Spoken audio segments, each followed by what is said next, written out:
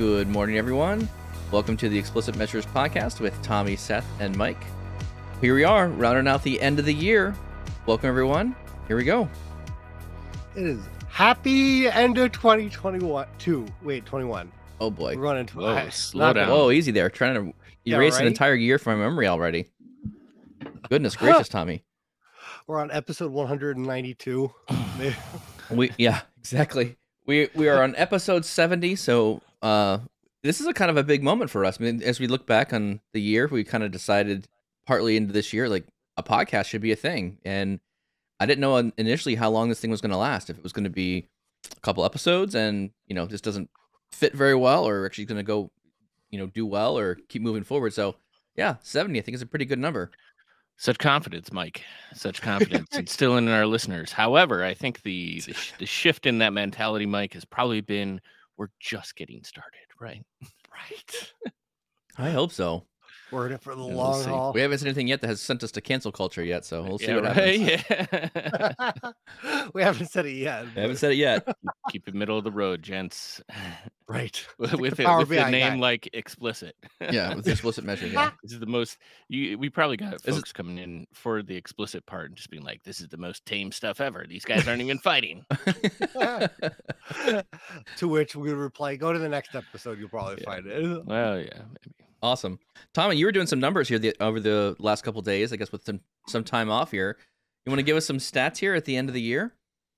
Yeah. So this is. I mean, like I said, we put in 65 hours minimum because every episode we initially, when we started, we were like, let's do 30-minute podcasts twice a week. And it's always at least an hour now because we can't. We clearly realized that was a mistake right from the beginning. Yeah. 30 minutes is not nearly long enough for to make fun of each other. What we realized, and we would like to tell the audience too, if you're bored, like 20 minutes in listening to it, just go to like minute 32 of any episode, and that's when it gets good.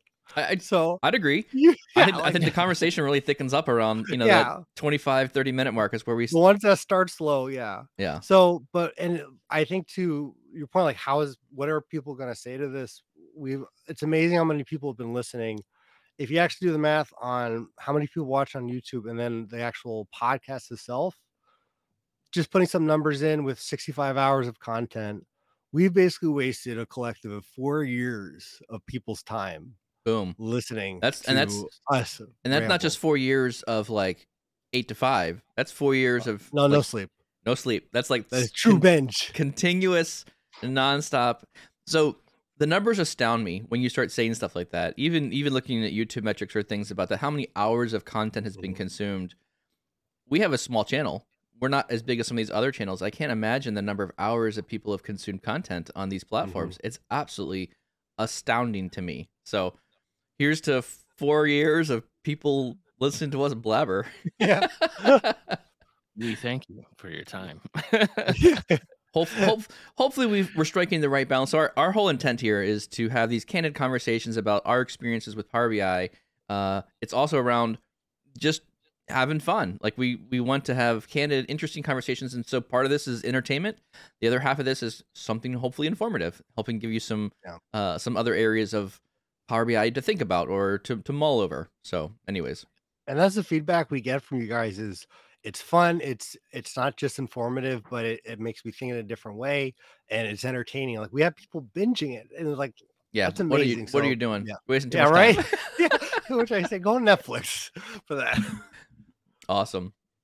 So this episode's topic is going to be kind of around taking a reflection on what we did in 2021 and looking forward to 2022 and kind of putting together what would be our New Year's resolutions.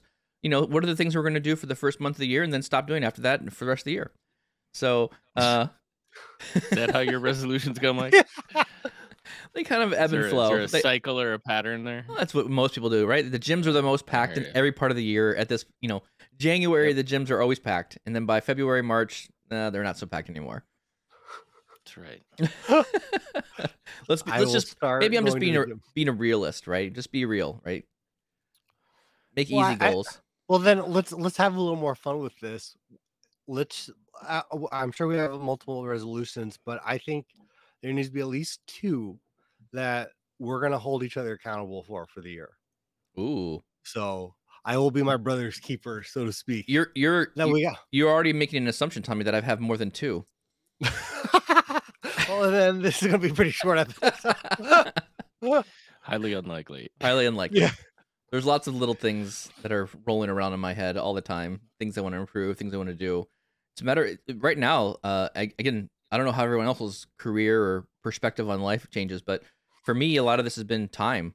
Right, time becomes very valuable to you as you go through your career, as you do lots of things, as you work on different things. It's a balancing act. I just listened to a YouTube video. I don't know if you guys watch. Well, I watch probably too much YouTube as it is, giving them my fair share of hours. But on YouTube, Rob Dietrich, I think is his name. He was the skateboarder who turned kind of like venture capitalist recently. I don't know if have you. That's a story you don't. Have you heard about this guy? Nope. So I watched someone was interviewing him. It was like an article they interviewed him with. Rob was a skateboarder. He did the Fantasy Factory and has made some MTV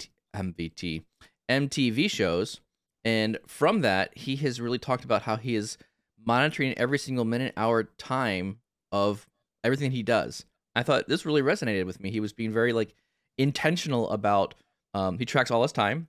At the very beginning of the year, he makes up like goals that says, "Hey, I'm going to spend 30% of my time with my family, 30% of my time working, 10% of my time working out, and another 20% of time sleeping." So he's every 24 hours for every day. He's optimized every single piece of that. So it was a very fascinating kind of documentary interview with him. He seems like a very interesting person based on the interview. So I thought it was very interesting. And as a kid, I remember watching. I don't know if did you guys ever watch Robin Big? Oh my gosh! No. Man, double whammy here. Island, man. Keep teaching. Yeah. Anyways, I like it. I just thought it was very interesting. I liked his intentionality of his time. I liked his intentionality of we only have a limited amount of this, and I think this is the reason why. And personally as our family, right? We sit down every year and we make goals for the year as a family. Some personal, spiritual ones, financial goals, and I think it's important to write those down. So I guess this is going to be our public writing down of our Power BI goals. What do you want to do there? I do like that thought, though. We've talked about schedule being, schedule it, give yourself time to learn. Yeah. And things like totally that. Agree with that. And at first glance, it kind of, I think the knee-jerk reaction when you hear, a guy's down to the minute planning his day, like, oh man, like that's a bit excessive. But at the same time, like, is it? Or is it just an actual representation of managing your time the best way you can? Because ultimately that just becomes habit, right? Like you're creating a habit that no matter what, you just adhere to. And if you're going to push and pull, you probably can, right? Within that framework, but you've set yourself up more for success, I think, than leaving it on a higher level sometimes, And I think that this goes into a lot of things that we've talked about, and probably resolutions too, where we're all like our biggest strength is our biggest weakness, where we can all go into different rabbit holes. And a lot of times there's probably a threshold or a cutoff point when it doesn't become productive. I could probably get a lot of these tackled, a lot of things I wrote down or things that I want to do next year if I dedicate the different time. Say I don't need to spend 7 hours on this one project because I can break it up into 2 days. And I just, dedicate 2 hours to building, something that I've wanted to work on, but only the 2 hours. It's probably a good idea, but I think it's creating that structure, and that is a habit change in your life. I would agree.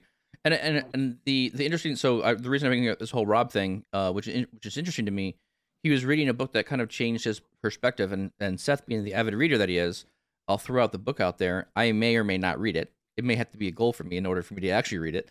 I'm just not I'm not good at finishing things. Let's say that. I'll get into books and I'm like, oh, okay, I kind of get the gist. It was a good book. I'm done.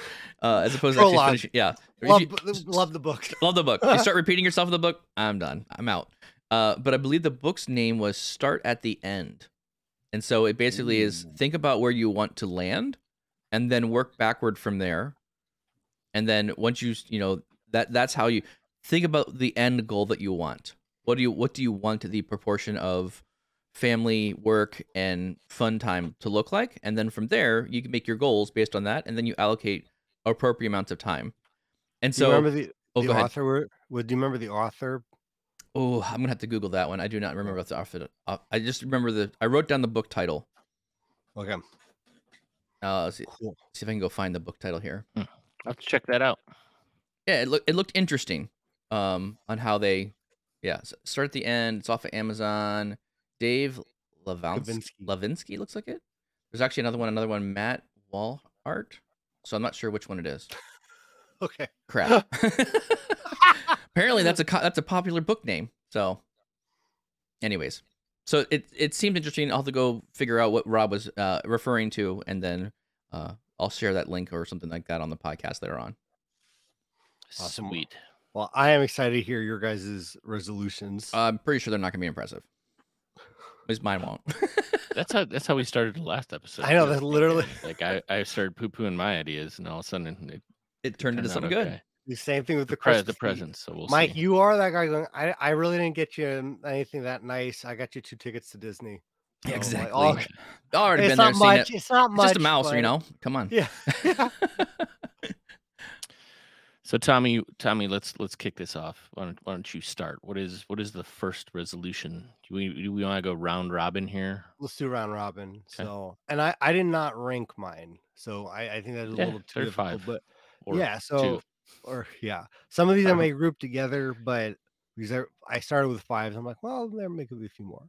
So I'm going to ensure all my reports have anything that's published in my workspaces has the exact same layout and properties. That when we've talked about data labeling, when we've talked about style properties, there's times that you may modify one, but then you have to, don't go back.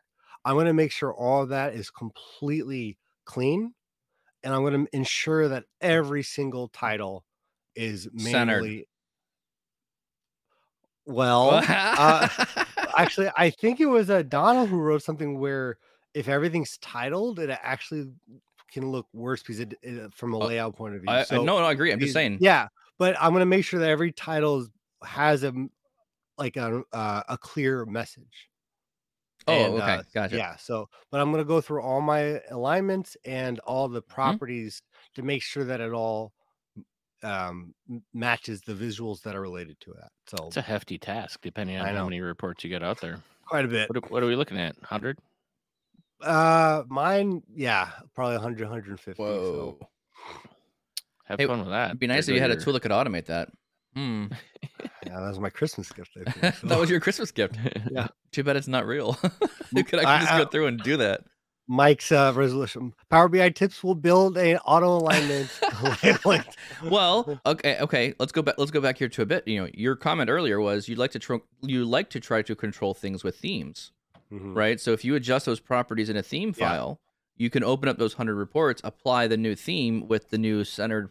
So there's 2 parts to this, right? One part of this is just getting the formatting correct, and that would be the theme file could do that. The other hand is your other resolution is around making sure the name is descriptive enough of what the chart is doing. Right. That part cannot be automated. You actually have to go through each chart and kind of do that one.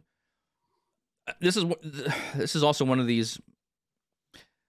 I'm going to throw this one. This is a kind of a good talking point maybe for Seth and I. Kind of we've maybe debated this before. There comes a point where you just say, I'm changing my standard, and you just make the change, and moving forward, it becomes part of your checklist for all reports that you touch. Of those 100 reports that you have to do, there's a lot of tech debt to go back through and clean them all, right? For sure, moving forward, you do that. No problem. Any new reports, you're going to check it out. And I would also say on your revisions to older reports, potentially you go back through and say, okay, I'm going to update, one of my checklist things on revising reports would be to update those titles so they make sense. Right.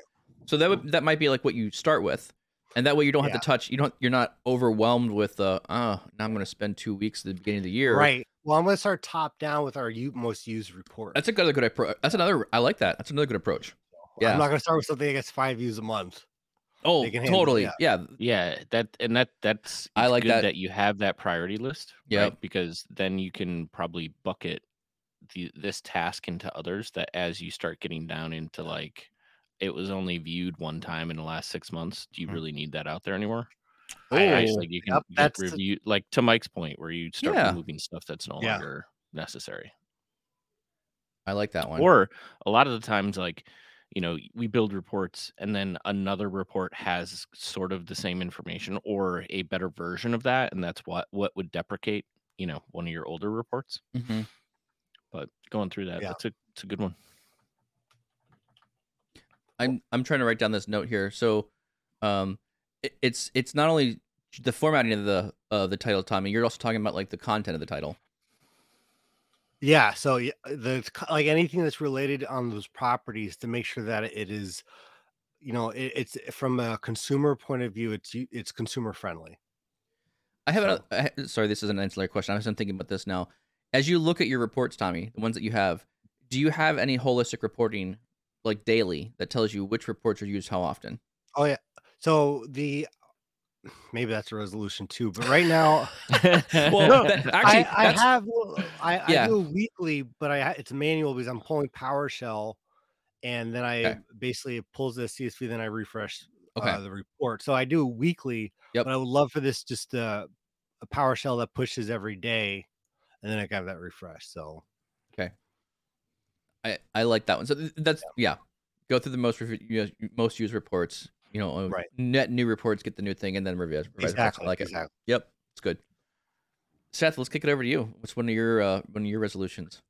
A lot of mine are going to be admin team kind of related because that's where I spend the vast majority of my time. Sure. So the first one is to adjust the Power BI report build process. Like this last year, I created a pretty comprehensive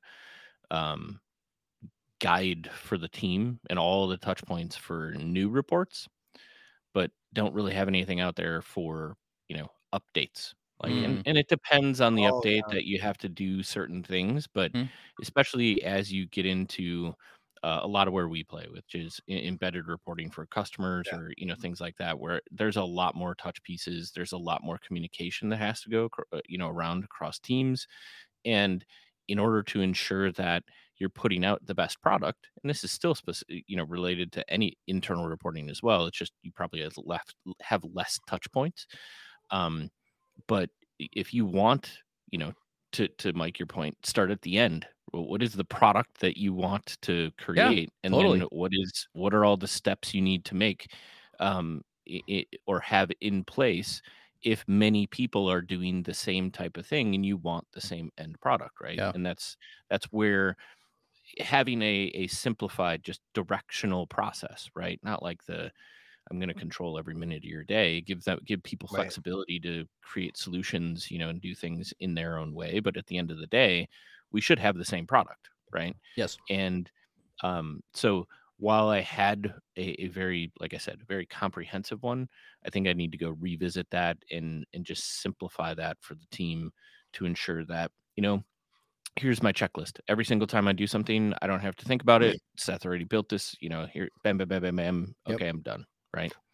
Yeah, that is I think a great point, because this is the same. It's pretty much the same reason why my wife and I every spring completely revamp the garage and reorganize it, because it's one thing to have that process to create a new report, but what always happens, both in probably our reports and our own normal process, is there's a lot more ad hoc things that happen, and then that's where decluttering happens, and then that's where things don't follow the right path.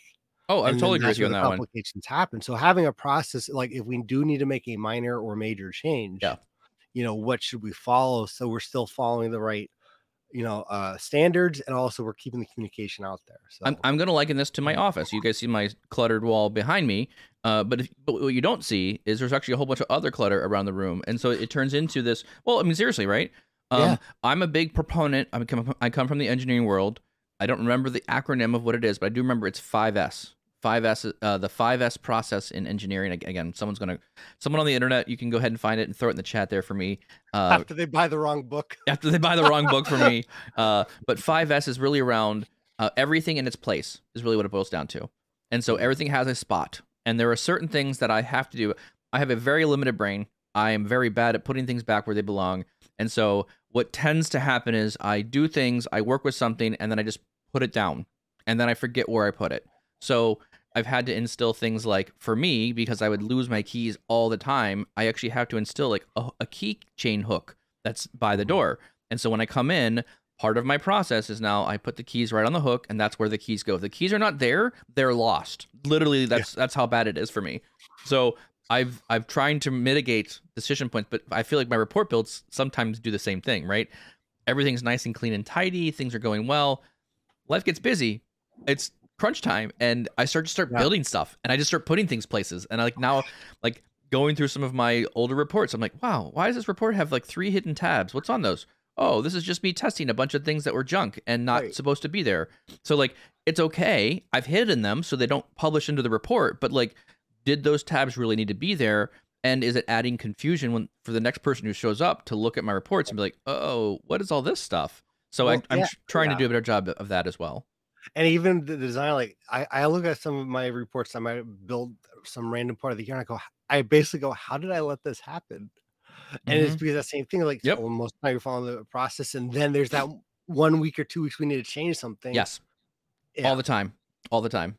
And I think that would be one of the, so that's probably leads well into one of my goals. If we're good to transition, I don't want to cut off that conversation. No, I thought you were already talking about your goal. Well, in an effort to get through 5, I think we're gonna have to. I don't have 5, that's for sure. So one of the ones I think is important for me is to, a lot of times what I'll do in reports is I will just make a report and I'll just drop out tabs, and I'll have like page 1, page 2, page 3. It just kind of makes tabs and names them by page. I think it's important to just kind of be a little bit more descriptive in some of the tab names of what you're building.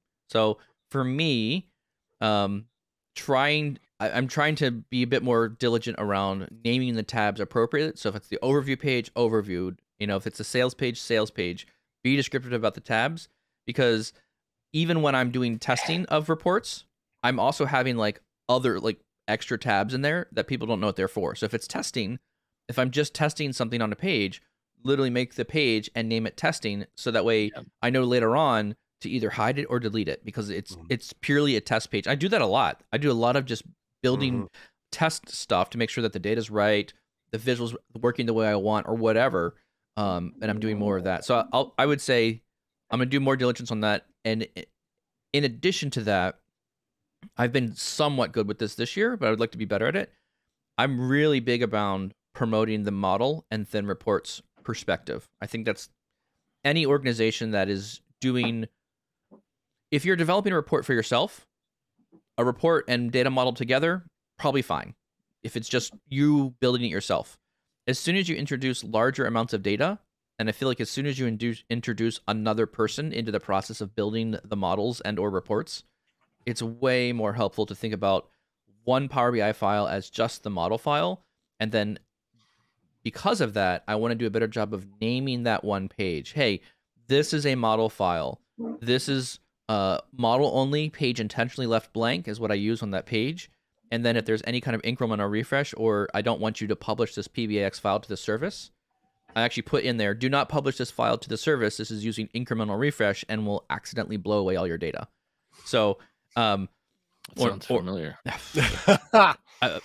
Personal experience on that one. We've had people, lob hours of loading of data away or to delete it because things weren't being backed up. The model wasn't there being published. Yeah, there's nothing like a junior Power BI resource clicking publish on a massive model. So simple to do. I feel like there kind of takes down reporting for the day. Yep. I feel like that's never happened. I feel like there needs to be a bit more controls in the service to block against that. Like when I've heard, and again, I'm doing more experimentation around with Tabular Editor. In talking with Gilbert out of I think it's Australia, but once you publish the model to the service, you can basically do everything you want to edit, change, modify that model using Tabular Editor or external tools. So once you've published the model, that could be it. You don't need to do anything else to the model. All of your other changes can be made with other stuff. It's a really good point. And I think with third-party tools aside, right? Like I would love to see an admin setting, and this is one of those egg on the face kind of things if it actually exists. But like if I label something, this is a challenge, because if you set a workspace to large model, can't you? Like Yeah. everything in there Yep. gets You're gonna large say the model. data set Like too. the Yeah. problem, well, maybe it's a good thing, bad thing. Like if I'm saying something's a large model, like give me a control on the data set to say I'm not accepting PBIX publishes, right? Mhm. Or in order for a publish to occur, an approval needs to happen. Yeah, do or a Power something, Automate or something. right? Because what we're talking about are like not uncommon scenarios here. Nope. Yeah. This Where happens all the time. you have massive models that take 2, 3, 4, 5 hours to refresh if Yep. you're going to do the whole thing, Yep. or will just flat out blow up because And not load at all. you can't ingest all the data, and they have to be The back deployed end in falls over. incremental steps, Yes. right? And then partitions refreshed. You're like, this is what happened, like you're talking about, and there Yep. should be no way a junior resource should get themselves in that kind of trouble just by opening a PBIX file. Well, maybe you have a dedicated workspace too that is only for these kind of data sets, and they can't publish to that workspace. But like we say junior, but dude, Yeah. anybody can make this mistake, Yep. right? I know, Which I is know. why You in the can make that PBIX mistake file, at 2 in the morning. like what Mike's describing is exactly what we did and implemented in big bold red. Like you will take down the model if you publish this, Yeah. right? It's important to do that. Yeah. Okay, so here's one thing that you can do.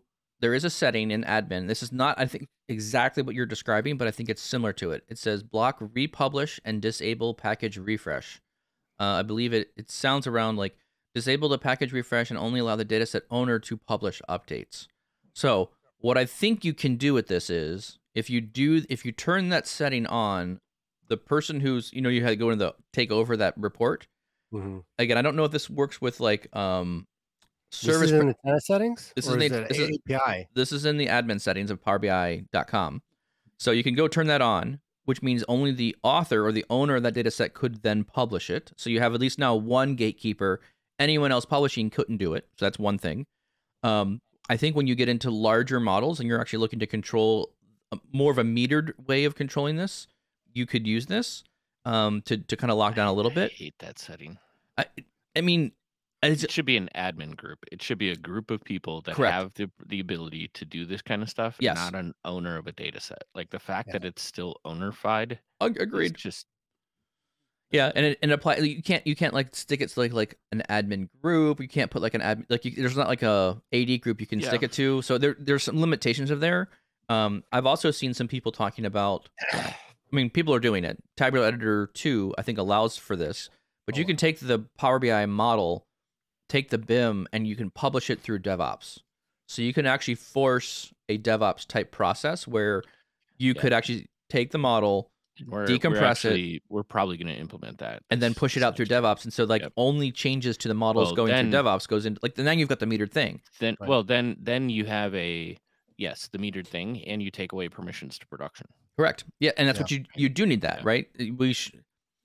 In certain industries, you can't even have access to production. You just can't even touch it. Yeah. So I think that makes a lot of sense. And again, this is where I think Microsoft actually has been investing a lot of time, and kudos to Microsoft for putting a lot of effort around this, because I think Power BI has gotten to the point where it's gotten popular enough that enterprises are like, hey, we need more controls.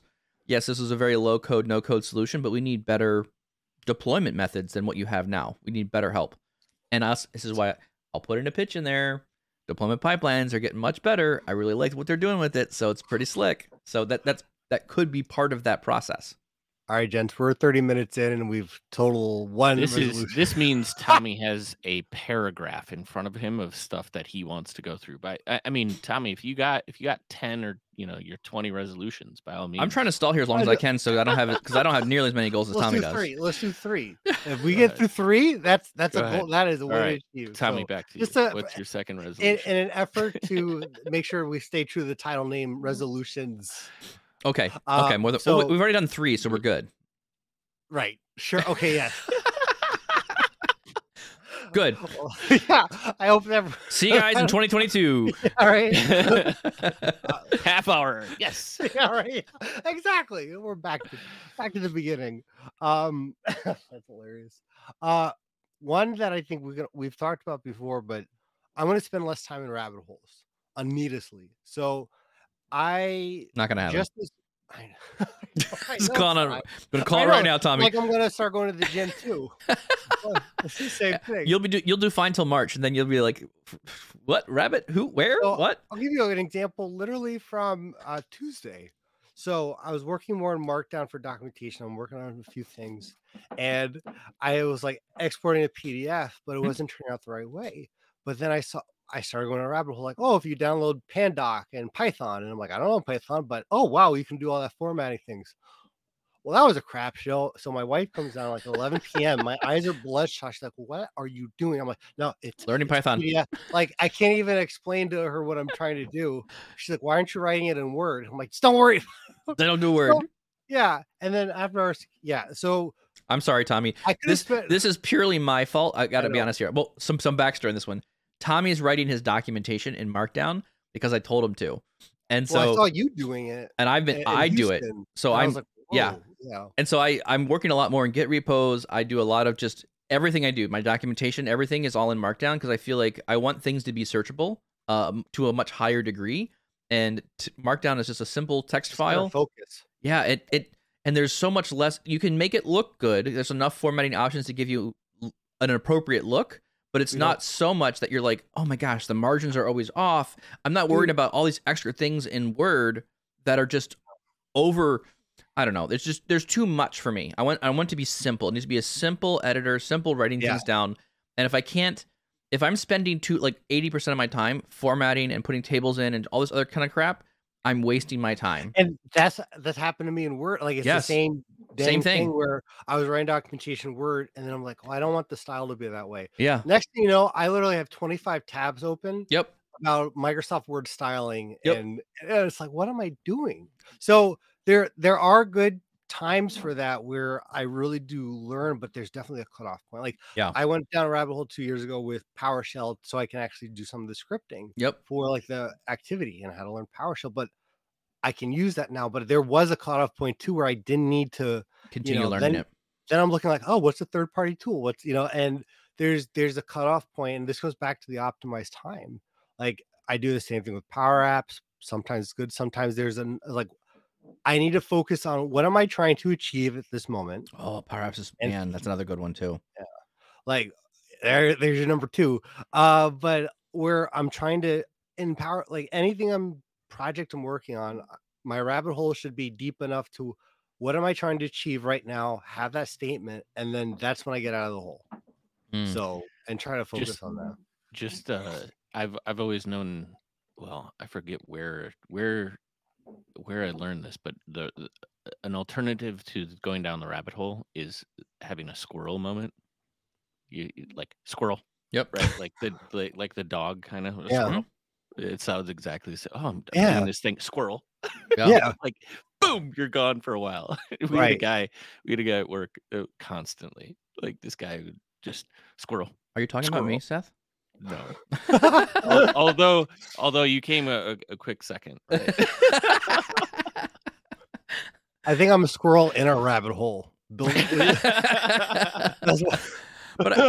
I think there's a balance there, right? You're right. What you're teasing out there is the balance, right? There's a balance of allowing yourself to have fun by. The reason you do some of those things is it's interesting. I learn. Yeah. And that's part of. I think it's part of what makes it interesting. Curse, right? Yeah, it's a blessing and a curse, but like I feel like it's part of what makes learning fun. It's I can indulge these extra thoughts, go out and explore these new things. For me, I think I've having a conversation with my dad recently just around what does the world look like for like my son? My son's 11 now, and what's it going to be like for him when he gets into the workforce? We've had these kind of conversations before. Do we do education formally, or do we just let people learn and get certs? And like what work will they be even doing? I don't even know. Like right now, I feel like there's the work that our kids are going to be doing might be totally different than what we're doing right now. If you could tell me right now, when I was growing up, that I would be working in only data, like that's an entire career. It's a thing. It's a thing. Like I knew like the data warehousing was kind of getting started back, but like, wow, like this is a net new Power BI wasn't even thought of at that point. So like this is a whole brand new area. Yeah. Is this an exact example of squirrel? This is exactly an example of squirrel. I illustrated it for you. That's why we can't go. I will say, Tommy, a good method to stop the squirrel moments is the same thing you would do in meetings, right? This is why I have a whiteboard behind me. Oh yeah, is you parking lot the idea. It's like, oh, I really want to do that. I really want to like dive into that, but now's not the time. Yeah, and I'm gonna forget it if I don't write it down. So like, come back to something that is distracting you from your immediate goal, but that is something that you like want to put on the docket of like going down the road for a little bit. Yes.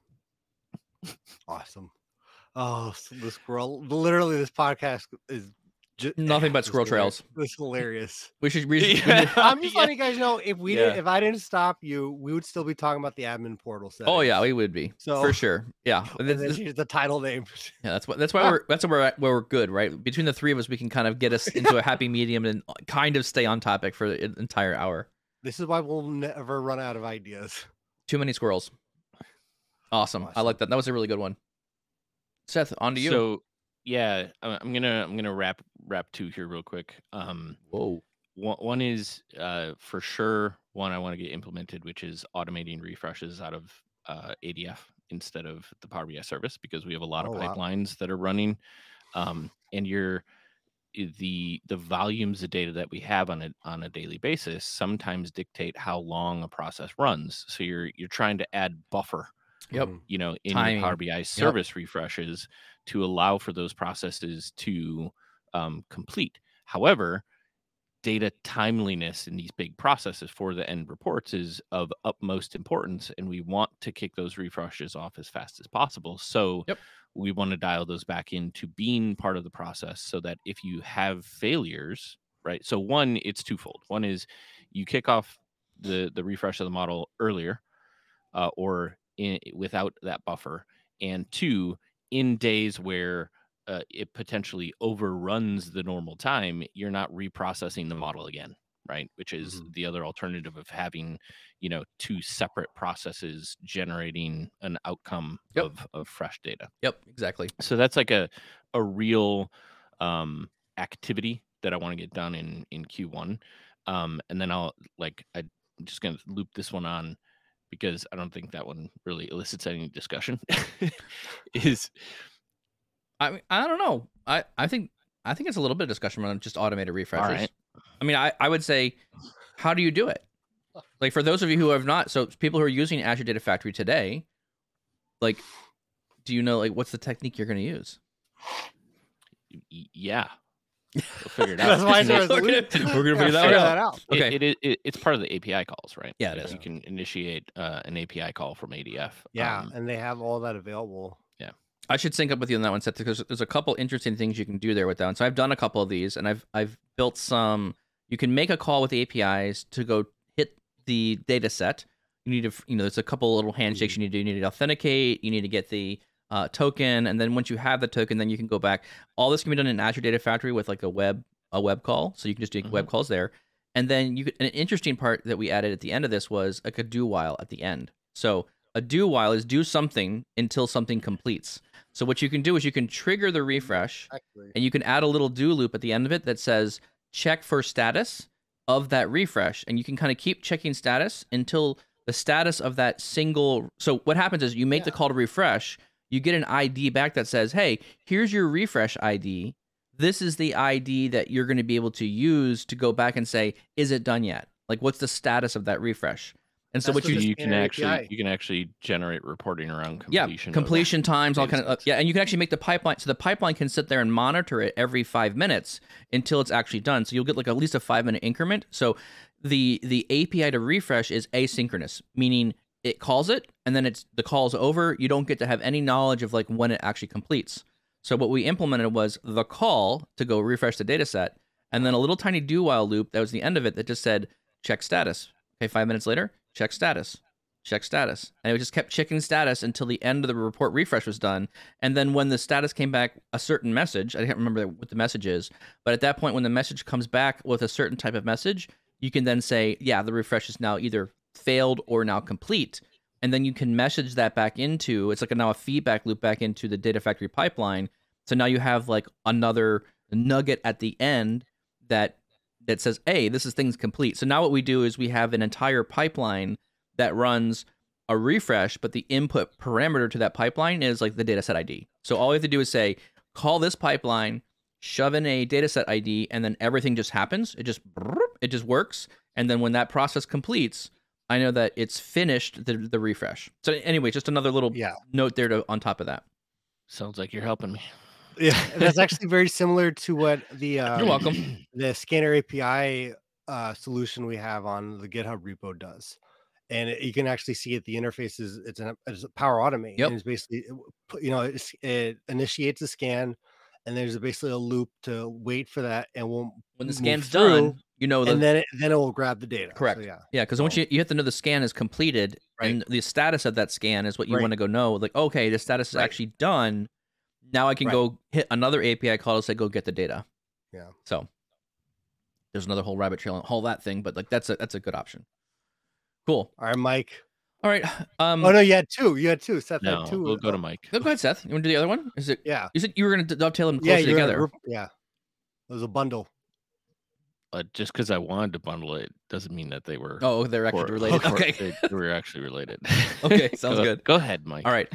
So, I think one of my items here is I'd like to work on more automation around who's using what reports. So Alex, Alex Dupler from Microsoft gave me some interesting documentation around the log analytics for Power BI. There's a lot going on there, and you can actually do quite a bit of information around just the log analytics piece. So I think there's some richness there. I think there's some scanner API things that are very interesting. I want to build more of like, looking at my organization or walking into organizations, I want more of like a baked solution where I can just say, here's a bit of code. I'm going to drop this in, and it's just going to automate who's looking at what reports are happening, what kind of queries are being run across reports. Just some more, I would feel like just basics of like, there's not enough usage information or easy to consume usage information. Whatever. I don't really know what it looks like yet, but I think that's something I need to work on because there's a lot of like parts of this idea that are out there. There's a lot of projects that people have built that are like pieces of what I think I really want, but I want like a consolidated version of like what this looks like and something that's a bit more like, hey, I'm going to come in, I'm going to drop the solution, turn on these things, set up the service principal, put the service principal here, boom, and then it just starts collecting data. And then, you can come back with some reports over top of that and say, here's all the things that are going on kind of in your tenant with your client or whatever is going on. Is it an expanded version of like the activity log where it's also the one thing we talked about, I think the previous episode, where it's like what visuals are people looking at, or really, so that's the advanced version. But I actually have a post on Power BI tips from earlier this year on, actually no, it's that was on the business KPIs, but it's built off of the audit log, and that we again pull PowerShell, CSV, and then we have the there's a whole bunch of So I can see how many people are export. I actually looked at that after our call on Tuesday. It's like, how many exports do we actually have? And there's actually there's a lot of think about all the things you can get, right? There's now Azure logging, so log analytics. So there's Azure log analytics or Power BI log analytics. So that gives you like which queries people are running on which page or which visuals. So you can get that. That's interesting. Then you have reporting around like which reports are being used the most, right? So workspace analytics. And then you also have the log analytics. That's the Azure based log analytics you can turn on, and that gives you like this report was published, this report was updated. Someone downloaded this thing. It's kind of more of the audit log stuff. That's all in the audit log. So we have all of that. We have our views, but then we have like an admin section that basically looks at like all the things that maybe people shouldn't be doing. Or it's like, how many people analyze in Excel? I can see that per report and trending. So and I think that's something that's important there is to like produce that back to like I use this phrase all the time. You can't change what you don't monitor, right? If you don't have any monitoring around it, I have no way of knowing what the behavior is. So for me, this is kind of like, let's get some baselines around what is happening so I can then put around, well, now we can start making some rules around, is this working? Did we do something that is improving the report performance or improving usage? Are people discovering it or not? We can actually more quantify what's going on with that. And I think, yes, you have like these bigger ideas of like, yes, I want to come in and make an impact, have all these reports getting used more and more. But unless you start someplace, unless you start with a position of here's where we're going to start from, I think you need to have that monitoring in place. I agree. Awesome. Well, I can start talking to you in 2022 to get that started, at least the first part. Yeah. But the log analytics is pretty amazing in terms of seeing the query time. But I know I haven't looked at like what visuals people are looking at. It's absolutely, when Alex was showing me this stuff, to be like a website, man. It's impressive what you can get down to. And again, it makes a lot of data, right? If you think about every time you click a button on a page or click something on a page, there's multiple queries that are getting fired off for each visual. So potentially, if you turn on log analytics, I just want to be caution right there. You could spend a lot of money on storage costs because you could be talking gigs per day of information that's being generated in your tenant. But if you're kind of flying blind, if you don't really know what you're doing, like potentially this is a good option for you. So anyways, I feel like that's a missing need and a need that I have in general, but I felt like other people could benefit from an automated solution around that. And everyone who's listening, just to get started on really tracking that analytics of like, what are people doing? Mm-hmm. So that kind of goes into my next one a little. We've talked about this before, but I really want to make this more of a process in like in the coming years. I'm going to deprecate more reports. Oh, I like that. So like we've had that conversation, but that's always one of those things like the fear of actually deleting a report, or like, oh, what if we who's looking at it? Shouldn't it always be there? But I need to really put a process in place where I can, again, I have the data and I can get things triggered from it where I can say, I'm going to create a scorecard for it, and that's one of my other resolutions that we'll get probably to. It's going to be a goal, right? But you basically send an automate when I have 5 reports, like how many reports are now no longer having any views, or 5 been viewed and haven't been viewed in 15 days. Well, are you able to, are you tracking views, or you're tracking like, because people may not be viewing the report, but you also need to track, like, is it being downloaded? Is it going to analyze Excel? Yeah, like, we can do all that. Yeah. So, and then actually having a process to deprecate it, where it's like basically send out a message to the stakeholders. Is it something you look at? Yep. Then it's actually that, where does it go? Like, do I create an archive workspace? Yeah. So it lives, it still lives somewhere in the service, but it's not, just to keep everything organized. But that's something I'm definitely going to focus on next year. That's a good one. I like that one. So, random question here. Doesn't Power BI automatically disable data sets after a while? Disable refresh, but not remove them. Right. And you don't know which ones are well, it will disable refresh if there's no activity or views on it, but you won't get it. Yeah. What you're describing. To an extent, I'm saying I'm deprecating the report. Will no longer live in a production. I'm saying it would be an indicator of which reports you would deprecate. Yep. Yes. Any reports that were supposed to be automatically refreshing, which have since been turned off, Power BI automatically knows you haven't looked at it. How long is it? A month? 2 months? It's like 30 days. 30 days? It's like 60, actually. Is it 60? That much? Yeah. So if the report hasn't been touched in 60 days, it starts turning off automated refresh. Mm-hmm. Yep. But I don't think for that, you don't think you get a notification. You get a notification if it gets disabled because of errors, but you don't get one because... No, I think you do. Okay.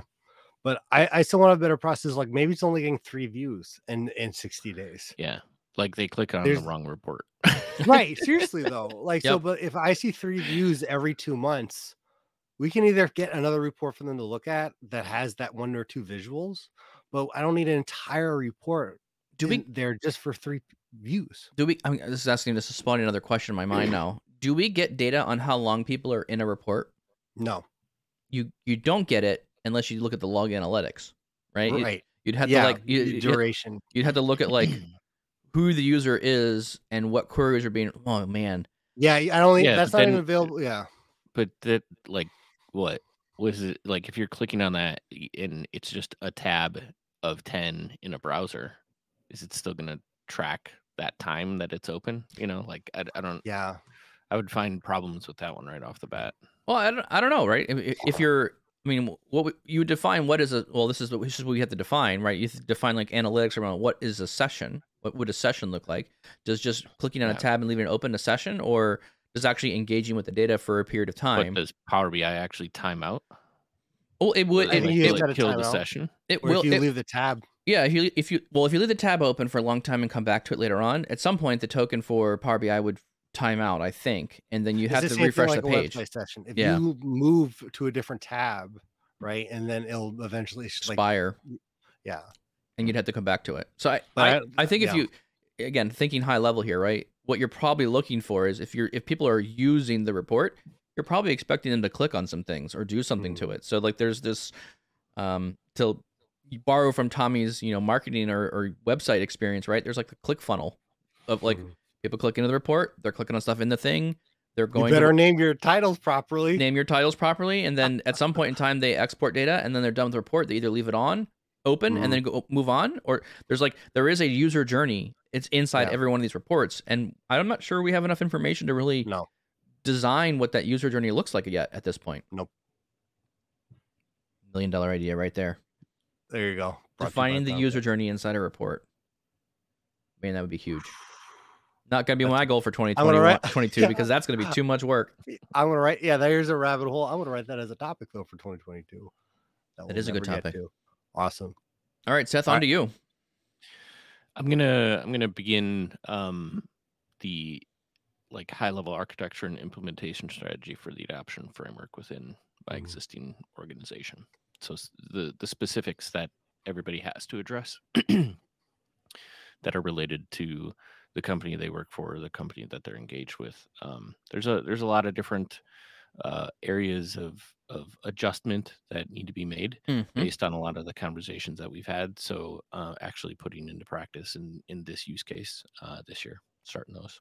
So Tommy, you said there was an interesting website you found around adoption.microsoft.com. Yep, adoption.microsoft.com. We were literally just talking about it this morning, and this is actually one of mine as well, Seth, to kind of really get that rolled out, because I think the biggest problem with a lot of these, especially what we've talked around data governance, is it's a great idea, but the problem is it involves people. This is not something you can learn on your own and then just do. You need to get people to really buy in, and you have to get their ideas. You have to set a schedule and an agenda. And I think our biggest struggle is, what does that look like? Like, how often do you meet? What do you talk about during those meetings? Like, what does it actually look like? So someone recently shared with me, there's a Power Platform adoption workbook compared to a roadmap. And it's basically, and I'll send this, actually, yeah. I don't know if you have it up, Mike. I got it up right here. First thing I'm going to do is I'm going to show. So let's just explain what the adoption.microsoft.com is. This is a website to kind of pick. It kind of helps you figure out what it has two ways of looking at the lens of you and your organization. It goes by roles. Like, I'm a business user, I'm a champion, I'm a developer, I'm an IT professional. It kind of looks at like these personas and says, these are the kind of personas that are out there. And then you can actually go by product. And so you can say, okay, I'm a Power Platform person, or I'm a Microsoft Teams or a SharePoint person. One of the ones that is missing here, which is interesting, actually is Power BI. Power BI is not on the list. However, I think a lot of these concepts are very transferable and potentially very interesting to go through and think through as well. So I'm dropping the link in the chat window now. It's called adoption.microsoft.com. Okay, sorry, Tommy, go ahead. Yeah. So anyways, they have like the actual, like, what does a calendar look like for a data center of excellence? Yep. So I agree. I think that's the hardest thing, is how do you write your own vision, get that buy-in, then actually start scheduling meetings where people understand what you're trying to achieve. Yep. That's huge. So I agree with you, Seth. Like, that's a huge resolution, but I think a huge need. But I like how this breaks it down too, even. Sorry, Seth, go ahead. No, I was just going to say it is a huge need. It's one of those like side project kind of things when your organization isn't pushing this, right? Yes. Like, but at the same time, it's also one of those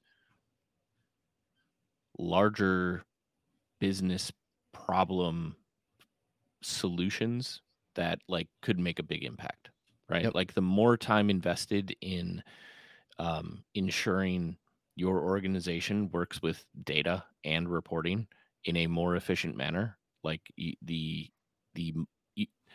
multiplier is there exponentially, right? Like, just instilling parts of these pieces of the roadmap could have significant impact on business related to, reduction in time, across the organization. So I'm gonna track it specifically around some of the things that I do and build, and maybe we can talk about them through 2020 to 2022. But today, I'm like saying 2022. Yeah, 2022 year I'm going to be living in is still, I guess, the older you get, maybe it's more bizarre. So I really like this website. It's very interesting, and there's actually some really interesting links that are on there. I'm actually clicking through some of them right now.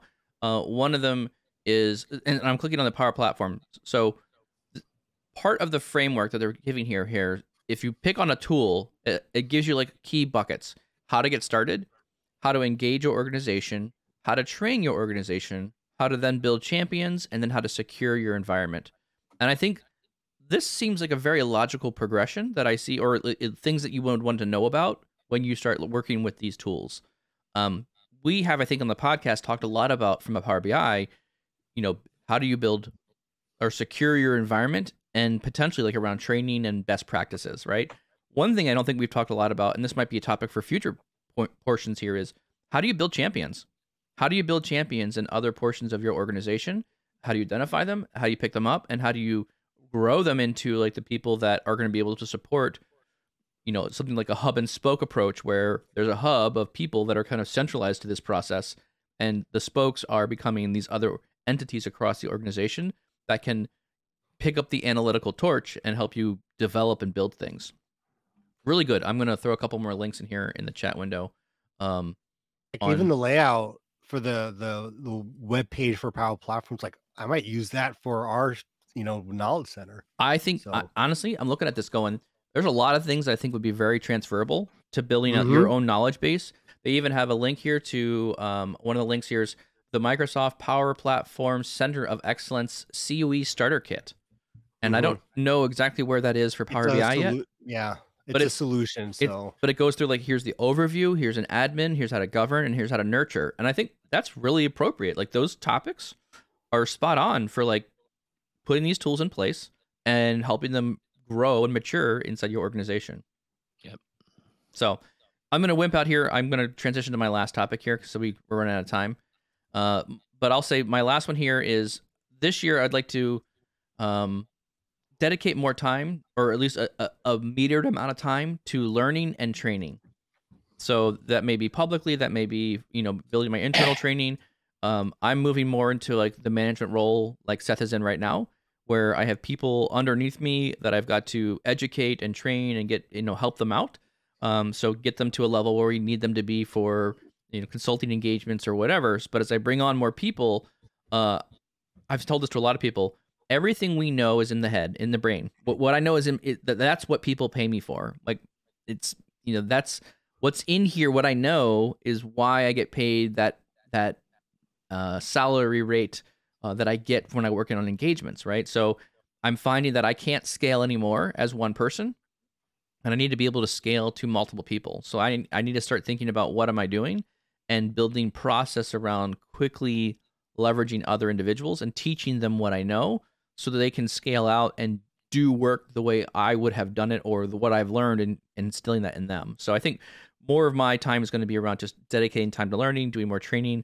I'm hoping that will turn into, more publicly facing YouTube videos around other areas. I've been doing this kind of light series where it's like a 5 to 10 minute video where I learned something. I hop on a quick video call and explain what I learned and how I did it. Something very, digestible. So part of my goals for next year will be just to kind of continue to share that knowledge, both to the Power BI community and more internal to my organization as well. So, man, I agree. I actually had that as well. Like I want to take all this. Take my goals, Tommy. Okay, I see how it is. Yeah, can't make up your own. Got to take mine. Yeah, it was mine too. Mm-hmm. Well, I mean, listen, when you come out with the goal that you come out with, Mike, I'm only inspired. All right. Baloney. Okay. Baloney. But it's true though. I mean, I think that I don't think that's just done enough in organizations where we learn all this stuff. Also, like, I know this information, but that doesn't really help the organization or who you're working with that as a whole. Don't tell me you're too busy to learn. Do not, man. Yeah. Nothing. Wow. Like nothing bothers me more than that phrase. Like, yeah, exactly. Hey, why can't I help? Let's learn this new thing to go faster. No, I'm too busy. I can't do that. I'm going to continually do my existing process because I don't have time to learn it. I'm like, what the heck are we talking? Like, if we're that level, something's awry here. But it's not just that though, right? I mean, that's obviously a piece of it that I obviously agree. And every time I even bring up anything related, I feel like you're getting angry at me, which is like shoot the messenger. but part of it though too is the knowledge on like a company specific, information. Yes. Like it's not just about someone being empowered to learn, like let's say Power Apps, but what are things that we do in an organization? What data do we pull from? Where is that centralized information that I know that other people who are working in this space know these are the tables we're using. Here are the official references we're using. If we're doing our job right, we should be making life easier for everyone downstream of us, right? If we're not doing a good job, like we should be working with teams and helping them to produce tables of information that they need to do their daily job on. Like you've got to be able to do that. And if you're not doing that, I'd maybe argue, are you actually being effective as a, data developer? Is that really happening? It's a good point. Completely agree. Cool. So I have a quick one, and then we'll kind of round out. Nope, that's what three for everyone. Or you're done, Tommy. You're cut off. I'm just teasing. I will get Mike to start using scorecards. That's not gonna happen. That's gonna be you've been burned that goal. That one in 364 days of 2022. Yeah. Well, if you're doing that, I'm gonna get you to use deployment pipelines then. I actually had Charticulator on here too, but that's fine. I have no problem using deployment pipelines because I see the value in it. Charticulator's doing good, man. There's a lot of people creating other people are seeming to latch on now and creating content. I had an individual reach out to me and say, "Hey, I made this new kind of visual. It's a horizontal waterfall chart." Oh, I saw that. Thought it was pretty cool. I said, "Hey, you want to share your template?" I helped him put it out on the GitHub repo, so I thought that was pretty cool as well. So I think that the community is really picking up Charticulator. People are finding value from it. Listen, and I will be the advocate for scorecards because, like I said, I'm diving more into it. Obviously, it doesn't have everything yet, but man, already from what I'm finding from a true dashboard, it's I think what's needed. So I'm actually speaking at the Seattle user group in January, and I think Chicago, I'll probably do goals as well. But someone needs to spread the word about this or just see the use cases, because unlike a dashboard where you just pin visuals and you're kind of fine. Yep. There is certain planning that needs to go into your scorecards and your metrics beforehand. So to make it really effective. Yeah, I think that's a good topic. I think another gentleman, Treb, from out in Seattle, I'm not sure what he runs. He's a company. I think he also has he likes goals a lot too. And he's been ask me about how to implement goals or best practices and goals. Right. I think that's a newer topic that people don't maybe know how to leverage yet. All right. Well, with that, I think we've officially wasted, educated. I don't know what you want to call it. Another hour of your week. We appreciate your time. For those of you who listen to the podcast, thank you very much for listening. We appreciate your listenership. Thank you very much for a wonderful 2021 and looking forward to a really great 2022 with you guys. Our only ask, as this is, we don't promote this. We just kind of we just need your help. We need your help to be able to share this with somebody else. So if you don't mind, if you like this, found the content was fun, engaging, you laughed a little bit, just share it with one other person. And that's all we ask for. Tommy, where else can you find the podcast if you're not watching live? So your podcast is available anywhere. It's available on Apple and Spotify. If you are listening right now on one of those platforms and you want to join the conversation, make that your resolution for the next year. Oh, it's a good one. Join the conversation live and so you can join us every Tuesday and Thursday, 7:30 a.m. Central. We have some already great topics scheduled for January, and we will see you. Some bad ones too. Some bad ones, as always. Like 50-50. So, a lot of squirrels. So a lot of squirrels.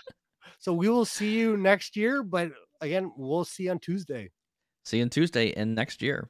Thank you all, and we'll see you next year. Thanks. Bye.